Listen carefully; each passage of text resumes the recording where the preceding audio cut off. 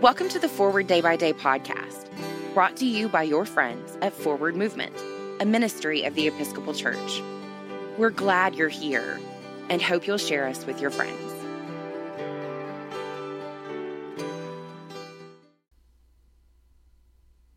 This is Tuesday, October 20th, 2020. Today's reading is from Luke, chapter 10, verse 9. Cure the sick who are there, and say to them, the kingdom of God has come near to you. So, where did Jesus get 70 followers? We tend to think there were just 12 disciples, but there were women following him too, and they weren't just there to cook and clean. Several of the women who followed Jesus had money of their own and helped fund his ministry.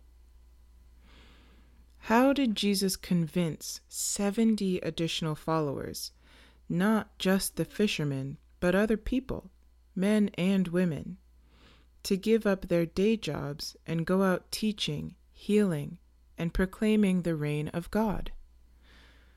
Why did they give up their safety and security? How did Jesus convince these growing numbers of people that they could heal others, just like he did? Are we listening? This good news isn't just go to church on Sunday stuff. Jesus' message is meant to transform the lives of everyone who hears it. Pray for the dioceses of Newark and Newcastle of Australia. And today's moving forward, how has a deeper relationship with Jesus transformed your life? How has it changed your relationship with others?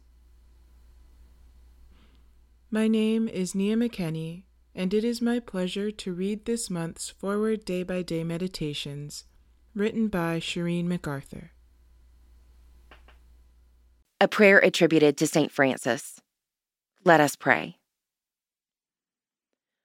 Lord, make us instruments of your peace. Where there is hatred, let us sow love. Where there is injury, pardon. Where there is discord, union. Where there is doubt, faith. Where there is despair, hope. Where there is darkness, light. Where there is sadness, joy. Grant that we may not so much seek to be consoled as to console, to be understood as to understand, to be loved as to love.